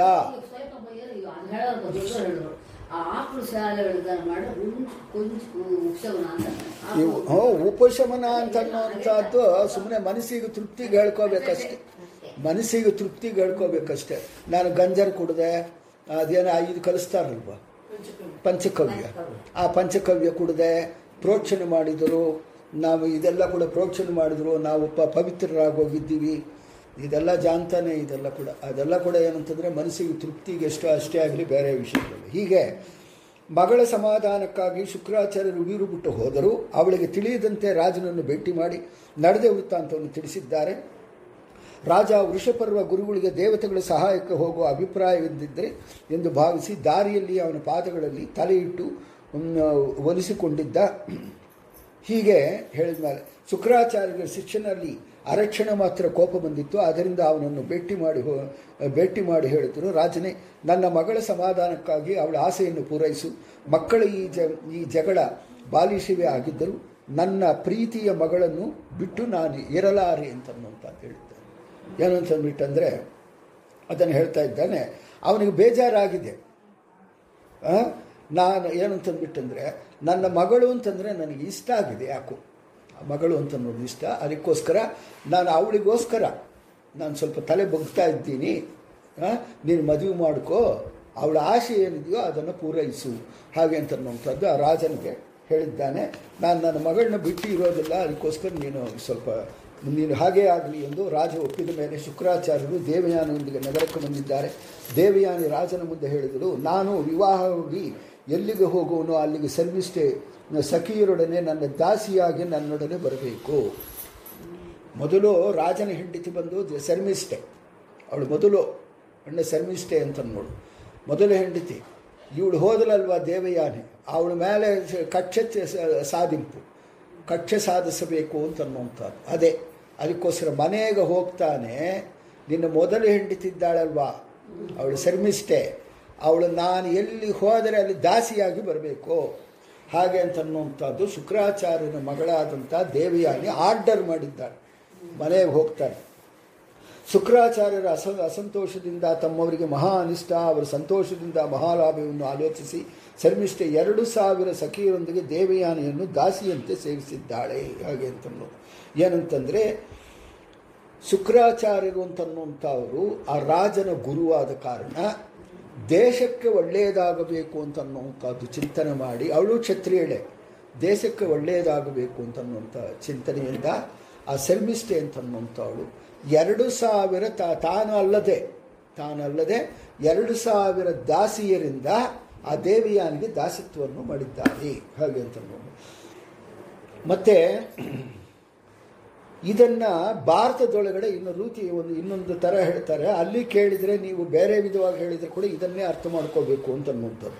ಭಿಕ್ಷುಕನ ಮಗಳನ್ನು ರಾಜಕುಮಾರನ ನೀನು ಹೇಗೆ ಸೇವಿಸುವೆ? ಅವಳು ಹೇಳುತ್ತಾಳೆ, ಯಾವುದೇ ರೀತಿಯಿಂದಲೂ ಆರ್ಥರಾದ ಬಂಧುಗಳಿಗೆ ನಾನು ಸುಖ ತರಬೇಕು. ಭಾಗವತದಲ್ಲಿ ಸ್ತ್ರೀ ಸಹಸ್ರ 1,000 ಸಖಿಯರು ಎಂದಿದ್ದಾರೆ. ಭಾರತದಲ್ಲಿ ದ್ವಾಭ್ಯಾಂ ಕನ್ಯಾ ಸಹಸ್ರಾಭ್ಯಾಮ್ ಎಂದಿರುವುದರಿಂದ 2,000 ಸಖರೆಂದು ಅಭಿಪ್ರಾಯವಿಟ್ಟುಕೊಳ್ಳಬೇಕು ಅಂತ ಅಲ್ಲಿ ಹೇಳಿದ್ದಾರೆ, ಇಲ್ಲಿ ಹೇಳಿದ್ದಾರೆ. ಎಷ್ಟು ಜನ ಅಂತನ್ನುವಂಥದ್ದು ಭಾರತದೊಳಗಡೆ ಒಂಥರ ಹೇಳಿದ್ದಾರೆ, ಇಲ್ಲೊಂಥರ ಹೇಳಿದ್ದಾರೆ. ಅದನ್ನೆಲ್ಲ ಕೂಡ ತಲೆ ಕೆಡಿಸ್ಕೋಬೇಡ್ರಿ. ಒಟ್ಟರಲ್ಲಿ ಆಕಿ ದಾಸತ್ವ ಅಂತನ್ನೋದು ಆಕಿ ಮಾಡಿದ್ದಾಳೆ. ಯಾರು? ಶರ್ಮಿಷ್ಠೆ ಅಂತ. ಈ ಆತಿಗೆ ಮಗಳನ್ನು ಶರ್ಮಿಷ್ಠೆಯೊಂದಿಗೆ ಕೊಡುತ್ತಾ ಶುಕ್ರಾಚಾರ್ಯರು ಹೇಳುತ್ತಾರೆ, ರಾಜನೇ, ಶರ್ಮಿಷ್ಠೆಗೆ ಎಂದು ನಿನ್ನ ತಪ್ಪಲಿನಲ್ಲಿ ನಿನ್ನೊಡಲು ಮಲಗಲು ಅವಕಾಶ ಕೊಡಬೇಡ ಅಂತ ತಂದೆ ಶುಕ್ರಾಚಾರ್ಯರೇ ಹೇಳ್ತಾ ಇದ್ದಾರೆ. ಆತಿಗೆ ಮಗಳನ್ನ ಕೊಟ್ಬಿಟ್ಟು ಆ ಶರ್ಮಿಷ್ಠೆ ಅಂತನ್ನುವಂಥ ನಿನ್ನ ಹೆಂಡತಿದ್ದಾಳಲ್ವ, ಎಂದು ನಿನ್ನ ಹತ್ತಿರ ಬರಲಿಸಬೇಡ ಇವಳು ಇರೋವಾಗ, ಹಾಗೆ ಅಂತನ್ನುವಂಥದ್ದು ಹೇಳ್ತಾ ನಿನ್ನ ತಪ್ಪಲನ್ನೇ ನಿನ್ನಲ್ಲಿ ಮಲಗಳು ಅವಕಾಶ ಕೊಡಬೇಡ, ಇವಳನ್ನೇ ಕಾಪಾಡ್ತಾ ಇರೋ ನಿನ್ನ ದೊಡ್ಡ ಹೆಂಡತಿನ ಬೇರೆ ತಂದಿಟ್ಕೊಂಡ್ರೆ ಅದೊಂದು ಬೇರೆ ಗಲಾಟೆಗಳಾಗುತ್ತೆ, ಇವಳನ್ನೇ ನೋಡ್ಕೊತಾ ಇರು, ಅವಳನ್ನ ಬಿಟ್ಬಿಡು ಅಂತ ಅನ್ನೋ ಲೆಕ್ಕದೊಳಗಡೆ ಶುಕ್ರಾಚಾರ್ಯರೇ ಹೇಳ್ತಾ ಇದ್ದಾರೆ. ಹೇಳಿದ್ಮ ರಾಜನೇ, ಒಮ್ಮೆ ದೇವಿಯಾನಿ ಒಳ್ಳೆಯ ಸಂತತಿಯಾಗುವುದನ್ನು ಕಂಡು ಶರ್ಮಿಷ್ಠೆ ಗರ್ಭಧಾರಣೆಗೆ ಯೋಗ್ಯವಾದ ಕಾಲದಲ್ಲಿ ಗೆಳತಿಯ ಪತಿಯಾದ ರಾಜನನ್ನು ಗುಟ್ಟಾಗಿ ಪತಿ ಎಂದು ವರಿಸಿದ್ದಾಳೆ. ವಿವಾಹ ಕಾಲದಲ್ಲಿ ಶುಕ್ರಾಚಾರ್ಯರು ಮಾತು ಕೊಟ್ಟಿದ್ದನ್ನು ರಾಜ ನಡೆಸದಿದ್ದರೆ ದೋಷವಿಲ್ಲ ಎನ್ನುತ್ತಾಳೆ ಮಹಾಭಾರತದಲ್ಲಿ ಶರ್ಮಿಷ್ಠೆ ಅಂತ. ಇವಳಿಗೆ ಮಕ್ಕಳಾಗ್ತಾ ಇದೆ, ದೇವಯಾನಿ ಅಂತ ಅನ್ನೋಳಿಗೆ ಮಕ್ಕಳಾಗ್ತಾ ಇದೆ. ಶರ್ಮಿಷ್ಠೆ ಅಂತ ಅನ್ನೋಂಥದ್ದು ಮೊದಲ ಹೆಂಡತಿಗೆ ಮಕ್ಕಳಾಗಲಿಲ್ಲ. ಅದಕ್ಕೋಸ್ಕರ ಏನು ಅಂತಂದ್ಬಿಟ್ಟಂದರೆ ಒಂದು ಸಲ ಅವಳು ಹೇಳ್ತಾಳೆ, ಇದು ದೋಷ ಅಂತ ಅನ್ನುವಂಥದ್ದು ಆಗೋದಿಲ್ಲ, ನನ್ನ ಹತ್ರ ಕೂಡ ಒಂದು ಸಲ ಬಾ ಅಂತ ಅನ್ನುವಂಥವಳು ದೊಡ್ಡ ಹೆಂಡತಿ ಹೇಳ್ತಾ ಇದ್ದಾಳೆ. ಹೇಳಿದ ಮೇಲೆ ಸಂತತಿಯ ಬಯಕೆಯಿಂದ ಯಾಚಿಸುತ್ತಾ ಗರ್ಭಧಾರಣೆ ಯೋಗ್ಯ ಕಾಲದಲ್ಲಿ ತಾನಾಗಿ ಬಂದ ಸ್ತ್ರೀಯನ್ನು ನಿರಾಕರಿಸುವುದು ಧರ್ಮವೆಂದು ಧರ್ಮಜ್ಞನಾದ ಯಯಾತಿ ಆಲೋಚನೆ ಮಾಡಿದ್ದಾನೆ. ಗರ್ಭ ಆಗಬೇಕು ಅಂತನ್ನುವಂಥದ್ದು ಟೈಮ್ ಬರುತ್ತೆ ಅದಕ್ಕೆ. ಈಗ ನಮಗೇನು ಅಂತಂದಿಟ್ಟಂದ್ರೆ ನಮಗಿದೆಲ್ಲ ಕೂಡ ಸ್ವಲ್ಪ ಯಾಕೆ ಅಂತಂದರೆ ನಮಗೆ ಅಷ್ಟು ಆಲೋಚನೆಗಳಿಲ್ಲ, ಅಷ್ಟು ಶಕ್ತಿ ಇಲ್ಲ, ಅದೆಲ್ಲ ಕೂಡ ಇಲ್ಲ. ನಾವು ಗರ್ಭ ಅಂತನ್ನುವಂಥದ್ದು ಎಂದು ಆಗುತ್ತೆ ಅಂತನ್ನುವಂಥದ್ದು ಹೆಂಗಸಿಗೆ ಗೊತ್ತಾಗತ್ತೆ ಅಂತನ್ನುವಂಥದ್ದು ಹೇಳ್ತಾ ಇದ್ದಾರೆ. ಹೆಂಗಸಿಗೆ ಗಂಡಸಿಗೆ ಇಬ್ಬರಿಗೂ ಗರ್ಭಧಾರಣೆ ಎಂದು ಆಗುತ್ತೆ ಅಂತನ್ನುವಂಥದ್ದು ಗೊತ್ತಾಗತ್ತೆ, ಮನಸ್ಸಿಗೆ ಬರುತ್ತೆ ಹಾಗೆ ಅಂತನ್ನುವಂಥದ್ದು ಭಾರತದೊಳಗಡೆ ಹೇಳ್ತಾ ಇದ್ದಾರೆ. ಅದನ್ನು ಈಗಿನ ಕಾಲದೊಳಗಡೆ ಬರೀ ಡಾಕ್ಟರ್ನ ಹೋಗಿ ಕೇಳ್ತಾರೆ. ಈಗಿನ ಕಾಲದೊಳಗೆ ಗಂಡ ಹೆಂಡತಿಗೆ ಇಬ್ಬರಿಗೂ ಗೊತ್ತಾಗತ್ತಂತೆ ಹಾಗೆ ಅಂತನ್ನುವಂಥದ್ದು ಭಾರತದೊಳಗಡೆ. ಆದರೆ ಆಗಿನ ಕಾಲದೊಳಗಡೆ ಗೊತ್ತಾಗ್ತಾ ಇತ್ತು, ಈಗಿನ ಕಾಲಗಳಿಗೆ ಗೊತ್ತಾಗಲು ನಮಗೆ ಗೊತ್ತಿಲ್ಲ. ಆದರೆ ಅದನ್ನು ಹೇಳ್ತಾ ಇದ್ದಾರೆ, ಸಂತತಿಯ ಬೈಕಿಂದ ಯಾಚಿಸುತ್ತಿದ್ದ ಗರ್ಭಧಾರಣೆ ಯೋಗ್ಯ ಕಾಲ ತಾನಾಗಿ ಬಂದ ಸ್ತ್ರೀಯರನ್ನು ಆ ಕಾಲ ಬಂದಾಗ ಅವರು ಆಶಿಸ್ತಾರೆ ಅಂತನ್ನುವಂಥದ್ದು ಹೇಳ್ತಾ ಇದ್ದಾರೆ. ಈ ಒಂದು ಹೆಣ್ಣು ಅಂತನ್ನುವಂಥದ್ದು ಆ ಕಾಲ ಬಂದಾಗ ಅವ್ರಿಗೆ ಆ ಯೋಚನೆ ಬರುತ್ತೆ ಅಂತನ್ನುವಂಥದ್ದು ಹೇಳ್ತಾ ಇದ್ದಾರೆ.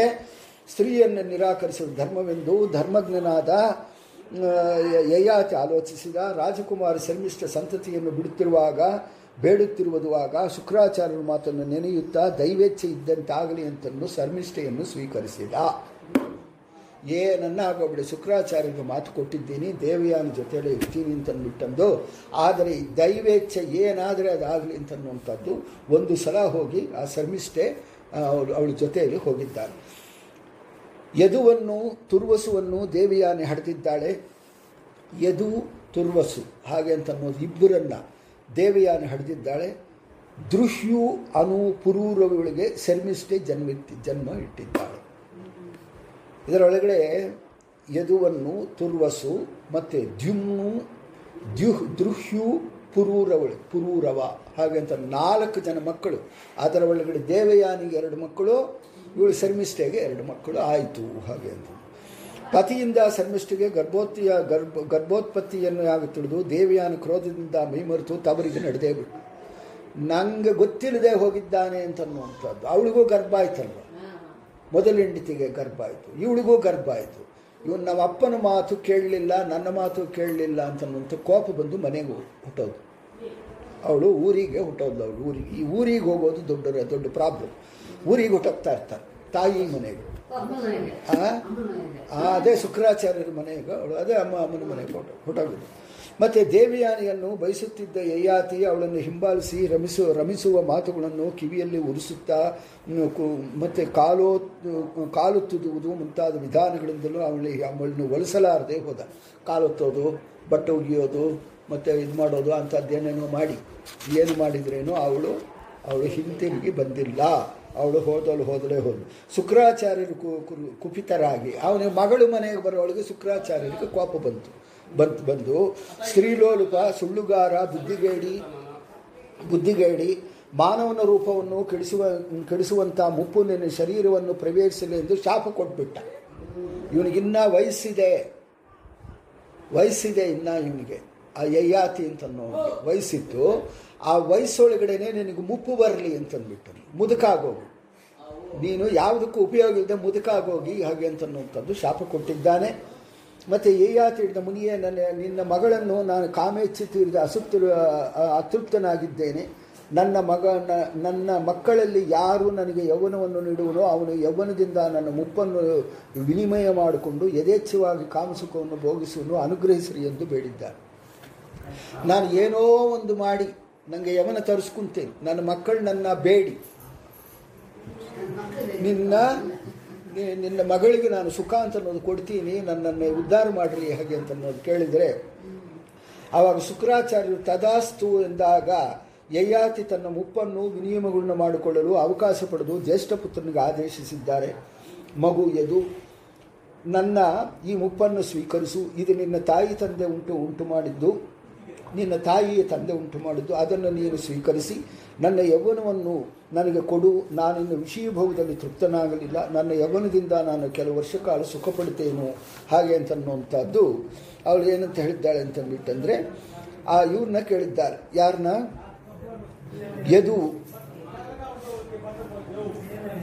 ಯದುವನ್ನು ತುರುವಸು, ಯದು ಅಂತನ್ನುವಂಥ ದೊಡ್ಡ ಮಗ, ಅವನ್ನ ಹೋಗಿ ಕೇಳಿದ್ದಾಳೆ. ಯದು ಅಂತನ್ನುವಂಥವನು ಆ ಪುರೂರವನು ದೊಡ್ಡ ಯಯಾತಿಯ ದೊಡ್ಡ ಮಗ, ಅವನು ಹೋಗಿ ಮೊದಲು ಕೇಳಿದ್ದಾರೆ, ದೊಡ್ಡ ಮಗನನ್ನು, ನಿನ್ನ ವಯಸ್ಸು ನನಗೆ ಕೊಡು, ನನ್ನ ವಯಸ್ಸಿನ ನೀನು ತಗೋ, ನಾನಿನ್ನ ಅವನು ಕೊಡು. ಮತ್ತೆ ಹೀಗೆ ಕೇಳಿದಾಗ ಅವ್ರು ಹೇಳ್ರಿ ಅಂತ ಅಷ್ಟೇ, ಮಾತಾಡಬೇಡ್ರಿ ಅಂತ ಹೇಳ್ರಿ ಅಷ್ಟೇ.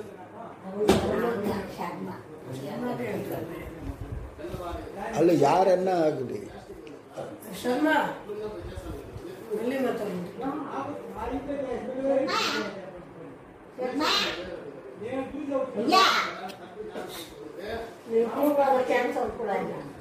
ಭಾಗ ತೆಗೆದನ್ನ ಕೂಗ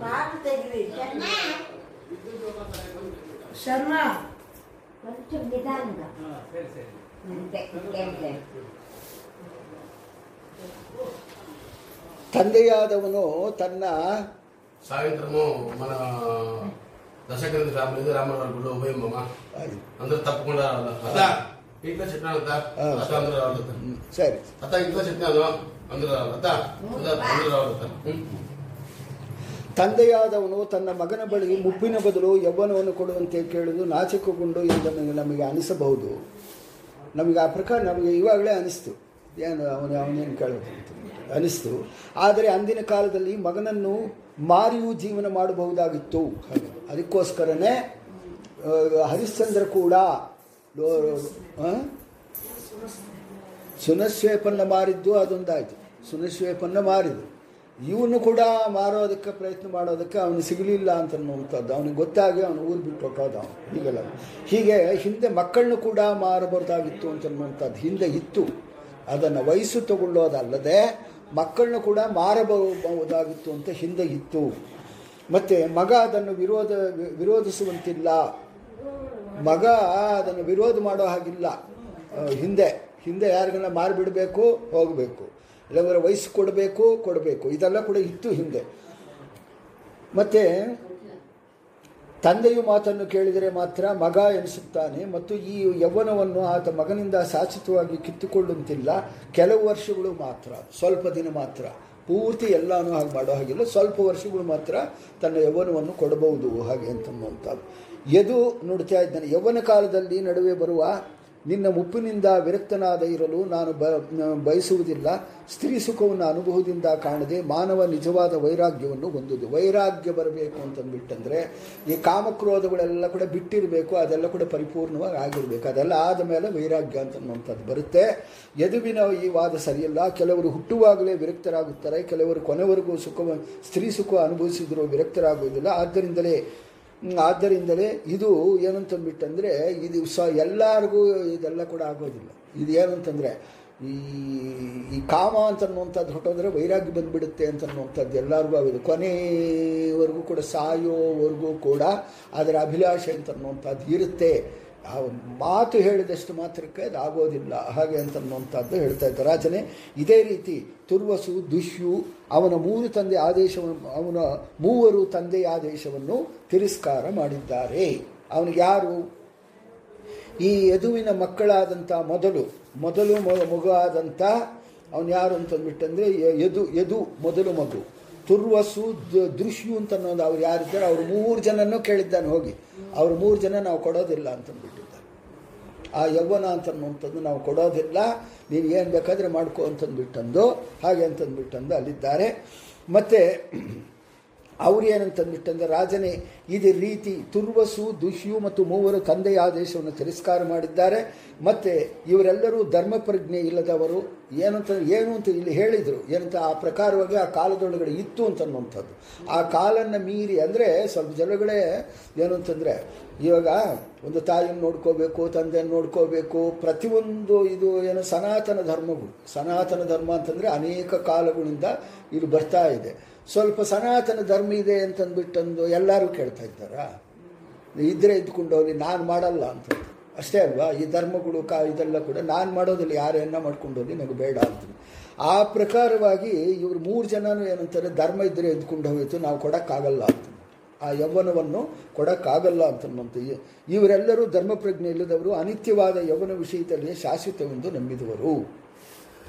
ಬಳಿಕ ಯಯಾತಿ ಮಗನಾದ ಪುರೂರವನ್ನು ಕೇಳಿದ್ದಾನೆ, ಕೊನೆಯ ಮಗ ಪುರೂರವ ಅಂತನ್ನುವಂಥವನು ಕೊನೆಯವನು ಕೇಳಿದ್ದಾನೆ. ಕೇಳಿದ ಮೇಲೆ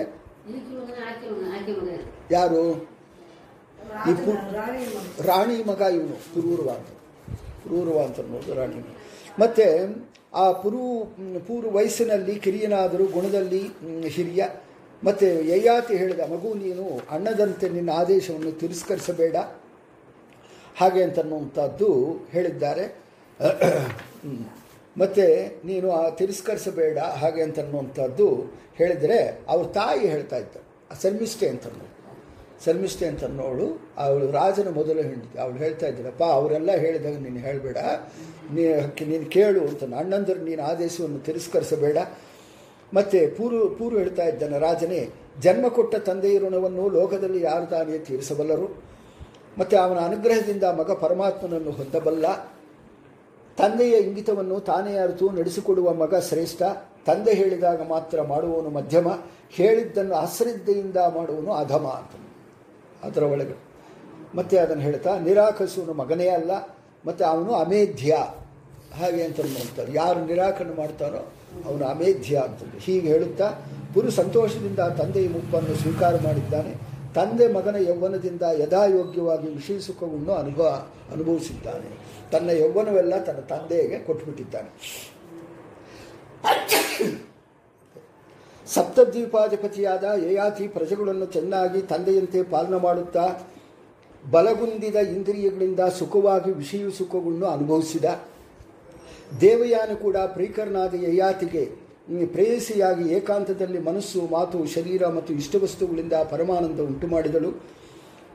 ಸರ್ವದೇವೋತ್ತಮನಾದ ಸರ್ವದೇವ ವೇದ್ಯನಾದ ಸರ್ವ ಯಜ್ಞಭೋಕ್ತನಾದ ಹರಿಯನ್ನು ಭೂರಿ ದಕ್ಷಿಣೆಗಳಿಂದ ಕೂಡಿದ ಯಜ್ಞಗಳಿಂದ ಆರಾಧಿಸಿದ ಯಯಾತಿ ಅಂತನು. ಆ ಯಯಾತಿ ಇದನ್ನು ನಾವೆಲ್ಲರೂ ತಿಳ್ಕೋಬೇಕು. ನಮಗೆ ಆಯುಸ್ಸು ಅಂತನ್ನುವಂಥದ್ದು ಒಂದಿಷ್ಟು ಕೊಟ್ಟರೆ ಭಗವಂತ ಅಂತನ್ನುವಂಥದ್ದು, ನಾವು ಅಲ್ಲಿ ಇಲ್ಲಿ ಜಗಳಗಳ ಮೇಲೆ ಅಲ್ಲಿ ಇಲ್ಲಿ ಕೂತ್ಕೊಂಡು ನಾವು ಅನುಭವಿಸೋದಲ್ಲ, ಭಗವಂತನ ಸೇವೆ ಅಂತನ್ನುವಂಥದ್ದು ಮಾಡಬೇಕು.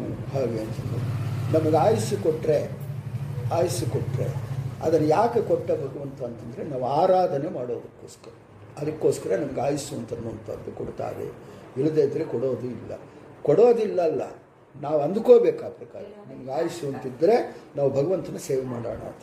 ಅದಕ್ಕೋಸ್ಕರ ಅವನಿಗೆ ಎಂದಾದರೆ ಯೌವನ ಕೊಟ್ಟರು. ಯೌವನ ಕೊಟ್ಟಿದ್ದರಿಂದ ಆತ ರಾಜ್ಯಭಾರ ಮಾಡ್ಕೊಂಡು ಏನೋ ಮಾಡಲಿಲ್ಲ. ಯಜ್ಞಗಳು, ಯಾಗಗಳು, ಭಗವಂತನ ಕೆಲಸಗಳೆಲ್ಲ ಕೂಡ ಮಾಡ್ತಾ ಆ ಯಯಾತಿ ಅಂತನ್ನುವಂಥದ್ದು ಮಾಡ್ತಾ ಇದ್ದ ಅಂತ. ಯಜ್ಞ ಕಾಲದಲ್ಲಿ ಹೀಗೆ ಆತ ಅನುಸಂಧಾನ ಮಾಡಿದ್ದಾನೆ. ಏನಂತ, ತಂದೆ ಅವನಿಗೆ ಆಯುಷ್ಯನ್ನು ಕೊಟ್ಟಿದ್ದಾದೆ, ತನ್ನ ಇದನ್ನು ಯೌವನವನ್ನು ಕೊಟ್ಟಿದ್ದಕ್ಕೋಸ್ಕರ ಭಗವಂತನ ಏನೇನು ಚಿಂತನೆ ಮಾಡಿದ ಅಂತ ಭಾಗವತ ಹೇಳ್ತಾ ಇದೆ. ಅದನ್ನು ಶ್ರೀಹರಿಯಲ್ಲಿ ಆಶ್ರಯಿಸಿಕೊಂಡಿರುವ ಈ ಪ್ರಪಂಚ ಆಕಾಶದಲ್ಲಿ ಕಂಡುಬರುವ ಮೋಡಗಳು ಸಮೂಹಗಳಂತೆ, ಸ್ವಪ್ನ ಪದಾರ್ಥಗಳಂತೆ, ಇಂದ್ರಜಾಲದಂತೆ, ಮನಸ್ಸಿನ ಮಂಡಿಗೆಯಂತೆ ನಾನಾ ವಿಧ ಸ್ವಲ್ಪ ಕಾಲ ಹೊಳೆಯುತ್ತದೆ, ಮರುಕ್ಷಣದಲ್ಲಿ ಹೊಳೆಯುವುದಿಲ್ಲ. ಹೀಗೆ ಹರಿಗೆ ಅಧೀನವಾದ ಅನಿತ್ಯವಾಗಿದೆ. ಸರ್ವವ್ಯಾಪ್ತನಾಗಿದ್ದರೂ ಸೂಕ್ಷ್ಮ ರೂಪದಿಂದ ಹೃದಯ ಗುಹೆಯಲ್ಲಿ ನೆಲೆಸಿರುವ ಆ ನಾರಾಯಣನನ್ನೇ ಹೃದಯದಲ್ಲಿ ಧ್ಯಾನಿಸುತ್ತಾ ಫಲೇಚ್ಛಾರಹಿತನಾಗಿ ಯಜ್ಞ ಮಾಡಿದ. ಹಾಗೆ ಅಂತ.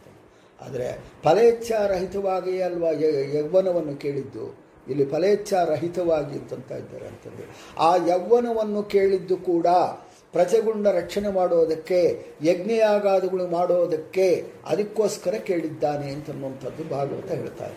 ಅವನು ಯಯಾತಿ ಯೌವನವನ್ನು ಕೇಳಿದ್ದ, ಮಕ್ಕಳನ್ನ ನಿನ್ನ ಯೌವನವನ್ನು ಕೊಡು ಅಂತ ಕೇಳಿದ್ದಕ್ಕೆ ಅದನ್ನು ಅಂತನ್ನುವಂಥದ್ದು ಹೇಳಿದ್ದಾರೆ. ಹೀಗೆ ಹೇಳ್ತಾ ಹೀಗೆ 1,000 ವರ್ಷಗಳ ಕಾಲ ದುಷ್ಟವಾದ 5 ಇಂದ್ರಿಯಗಳನ್ನು ಮತ್ತು 6ನೇಯದ ಮನಸ್ಸು ಇವುಗಳಿಂದ ತನ್ನ ಮನಸ್ಸಿಗೆ ಸುಖಾನುಭವ ಉಂಟು ಮಾಡಿಕೊಂಡರೂ ಸಾರ್ವಭೌಮನಾದ ಯಯಾತಿ ತೃಪ್ತನಾಗಲಿಲ್ಲ. ಅದು ಅವನಿಗೆ ಸಾಕು ಎನಿಸಲಿಲ್ಲ. ಹಾಗೆ ಇಲ್ಲಿ ಯಾಕೆ ಸಾಕು ಅನಿಸಲಿಲ್ಲ ಜೀವನ ಅಂತಂದ್ಬಿಟ್ಟಂದರೆ, ಭಗವಂತನ ಚಿಂತನೆ ಮಾಡೋದಕ್ಕೆ ಅಷ್ಟು ಕಾಲ ಸಾಕಾಗಿಲ್ಲ ಅಂತನ್ನುವಂಥ. ಅವನಿಗೆ ಯೌವನವನ್ನು ತಗೊಂಡ್ರೆ ಕೂಡ, ನಮಗೆ ಕೂಡ ಏನು ಅಂತಂದರೆ, ಈ ಸ್ವಲ್ಪ ಮೈಕೈ ನೋವು ಹಾಗೆ ಹೀಗೆ ನಡೆಯೋಷ್ಟಾದರೆ ಏನೋ ನಮ್ಮ ಕೆಲಸಗಳು ನಾವು ಮಾಡ್ಕೊತಾ ಇರ್ಬೋದು ಅಂತ ಅಂದ್ಕೊತೀವಿ. ಯಾಕೆಂದರೆ ಸ್ವಲ್ಪ ಶಕ್ತಿ ಬಂದರೆ ನಮ್ಮ ಕೆಲಸಗಳು, ಆ ಶಕ್ತಿ ಬಂದರೆ ಏನಂತ ಅಂದ್ಕೋಬೇಕು ಅಂತಂದ್ಬಿಟ್ಟಂದರೆ ಅದನ್ನು ಯಯಾತಿ ಹೇಳ್ತಾ ಇದ್ದಾನೆ. ಮನೆಯಲ್ಲಿ ಕಸ ಗುಡಿಸೋದು, ಈ ಕೆಲಸಗಳೆಲ್ಲ ಕೂಡ ಅದಕ್ಕೋಸ್ಕರ ಶಕ್ತಿ ಅಂತ ಅನ್ನುವಂಥದ್ದಲ್ಲ. ನಮಗೆ ಶಕ್ತಿ ಕೊಡಬೇಕು ಭಗವಂತ, ಹಾಗೆ ಅಂತ ಯಾಕೆ ಬೇಡ್ಕೋಬೇಕು ಅಂತಂದರೆ, ನಿನ್ನ ಸೇವೆ ಮಾಡ್ತೀನಿ ಹಾಗೆ ಅಂತ ಅನ್ನೋದಕ್ಕೆ ಶಕ್ತಿ ಕೊಡು ಹಾಗೆ ಅಂತ ಅನ್ನೋವಂಥದ್ದು ನಾವು ತಿಳ್ಕೊಬೇಕಾಗತ್ತೆ. ಹುಚ್ಚುಚ್ಚಾಗೆ ನಾನು ಮನೆಯಲ್ಲಿ ಕಸ ಬಿಳ್ಕೊಂಡು, ಪಾತ್ರೆಗಳು ತೊಳ್ಕೊಂಡು, ಅಡಿಗೆಗಳು ಮಾಡಿಕೊಂಡು ಇಂಥ ಮಾಡ್ಕೊತಾರೆ, ಇದಕ್ಕೋಸ್ಕರ ನಮಗೆ ಆಯುಷ್ಯು ಅಂತ ಅನ್ನೋವಂಥದ್ದು ಬೇಡ ಹಾಗೆ ಅಂತ ಅನ್ನೋವಂಥದ್ದು ನಾವು ಚಿಂತನೆ ಮಾಡ್ಕೋಬೇಕು. ಹಾಗೆ ಅಂತ ಅನ್ನೋವಂಥದ್ದು ಹೇಳ್ತಾ ತಾನೇ ಅಂದ್ಕೊತಾ ಇದ್ದಾನೆ, ಇನ್ನು ನನಗೆ ಶಕ್ತಿ ನನಗೆ ಕೊಟ್ಟರೆ ನಾನು ಇನ್ನೂ ಕೂಡ ಆ ಇಂದ್ರಿಯಗಳನ್ನೆಲ್ಲ ಕೂಡ ನಿಗ್ರಹ ಮಾಡಿ ಭಗವಂತನ ಸೇವೆ ಮಾಡ್ತೀನಿ ಅಂತ ಅನ್ನೋವಂಥದ್ದು ಅಂತ ಹೇಳ್ತಾ ಇದ್ದಾರೆ. ಮುಂದೆ ಹೀಗೆ ಇದ್ದಾಗ ಹೀಗೆ ಮಾಡ್ತಾ ಯಯಾತಿ ಶ್ರೀಲೋಪನಾಗಿ ಹೀಗೆ ಅನಿತ್ಯವಾದ ವಿಷಯಗಳನ್ನು ನಡೆಸುತ್ತಿದ್ದಂತೆ ತಾನು ನಿತ್ಯ ಸುಖದಿಂದ ವಂಚಿತನಾಗಿದ್ದಾನೆ ಎಂದು ತಿಳಿದು ವಿರಕ್ತನಾಗಿ ಪ್ರಮೇಯದ ದೇವಯಾನಿಗೆ ಒಂದು ಕಥೆಯನ್ನು ಹೇಳ್ತಾ ಇದ್ದಾರೆ. ಏನ ಕಥೆ ಅಂತ, ದೇವಯಾನಿ ಜ್ಞಾನಿಗಳಾದ ವನವಾಸಿಗಳು ನನ್ನಂತೆ ಗೃಹಸ್ಥ ಜೀವನ ನಡೆಸಿದ ಒಂದು ಹೋತನ ಬಗ್ಗೆ ಪರಿಚಯಿಸುತ್ತಾ ಈ ಕಥೆಯನ್ನು ಹೇಳುತ್ತೇನೆ ಕೇಳು ಅಂತ. ಏನು ಮುಂದೆ ಅದು ಏನು ಕಥೆ ಹೆಂಡತಿಗೆ ಹೇಳ್ತಾ ಇದ್ದಾನೆ, ಯಾವ ಪ್ರಕಾರವಾಗಿರಬೇಕು ಹಾಗೆ ಅಂತ ಅನ್ನೋಂಥದ್ದು ಒಂದು ಕಥೆ ಹೇಳ್ತೇನೆ. ಹೋತ ಒಂದು ಕಾಡಿನಲ್ಲಿ ತನಗೆ ಇಷ್ಟವಾದನ್ನು ಆರಿಸುತ್ತಾ ತನ್ನ ಕರ್ಮವಶದಿಂದ ಬಾವಿಯಲ್ಲಿ ಬಿದ್ದಿದ್ದ ಮೇಕೆಯನ್ನು ಕಂಡಿತು. ಮೇಕೆಯನ್ನು ಮೇಲೆತ್ತು ಉಪಾಯವನ್ನು ಚಿಂತಿಸಿ ಹೋತ ಕೋಡಿನ ತುದಿಯಿಂದ ದಂಡೆಯ ಮಣ್ಣನ್ನು ಅಗೆದು ಮೇಕೆಯ ಮೇಲೆ ಬರುವ ಮಾರ್ಗವನ್ನು ನಿರ್ಮಿಸಿದರು. ಬಳಿಕ ಸುಂದರವಾದ ಮೇಕೆ ಬಾವಿಯಿಂದ ಮೇಲೆ ಬಂತು. ಆ ಹೋತನ್ನೇ ಬಯಸಿತು. ಮತ್ತು ಆ ಮೇಕೆಯಿಂದ ಕೂಡಿದ ಹೋತವನ್ನು ಕಂಡು ಬೇರೆ ಅನೇಕ ಮೇಕೆಗಳು ಬಂದವು. ಅವುಗಳ ಗಂಡನ್ನು ಪಡೆಯುವ ಆಸೆ ಆಯಿತು.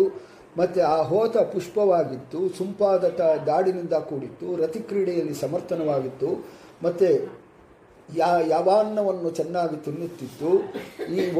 ಆ ಒಂದು ಬಲಿಷ್ಠವಾದ ಹೋತ ಅನೇಕ ಮೇಕೆಗಳಿಗೆ ರತಿಸುಖವನ್ನು ಕೊಡುತ್ತಾ ಕಾಮಗ್ರಹದ ಆವೇಶದಲ್ಲಿ ಆನಂದವಾಗಿ ಮೈಮೆರೆಸಿತ್ತು.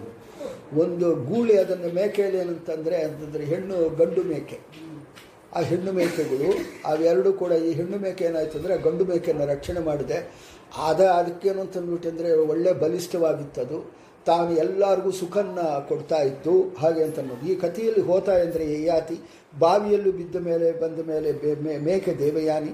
ಹೋತಕ್ಕೆ ಈ ಒಂದು ಮೇಕೆ ಮಾತ್ರವಲ್ಲದೆ ಬೇರೆ ಬಹುಳ ಮೇಕೆಗಳು ಇದ್ದವು. ಯಯಾತಿಗೂ ಅನೇಕ ಮಂದಿ ಸ್ತ್ರೀಯರು ಇದ್ದರು ಹಾಗೆ ಅಂತ ಅನ್ನೋಂಥದ್ದು. ಇಲ್ಲಿ ಬಾವಿಯಲ್ಲಿ ಬಿದ್ದಿದ್ದು ಯಾರು ಅಂತಂದ್ಬಿಟ್ಟಂದರೆ ಅದೊಂದು ಹೆಣ್ಣು ಮೇಕೆ.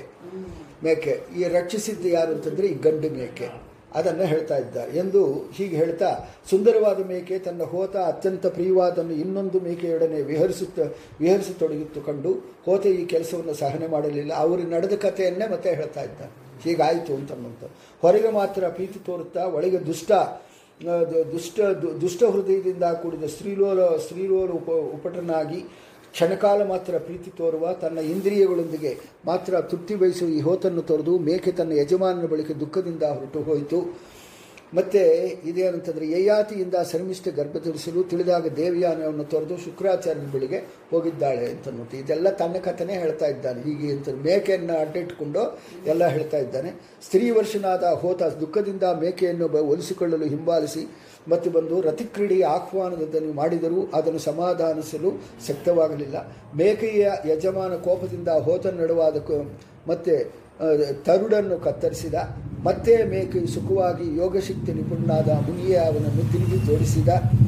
ಮತ್ತು ಮತ್ತೆ ಹೀಗೆ ಯಯಾತಿ ಮತ್ತೆ ಎಂದು ಸಮ್ಮಿಷ್ಟಿಯ ಸಂಘ ಮಾಡಬಾರದೆಂದು ಅವನಿಗೆ ಶುಕ್ರಾಚಾರ್ಯರು ಮೊದಲು ಮುದುಕನಾಗನೆಂದು ಶಾಪ ಕೊಟ್ಟರು.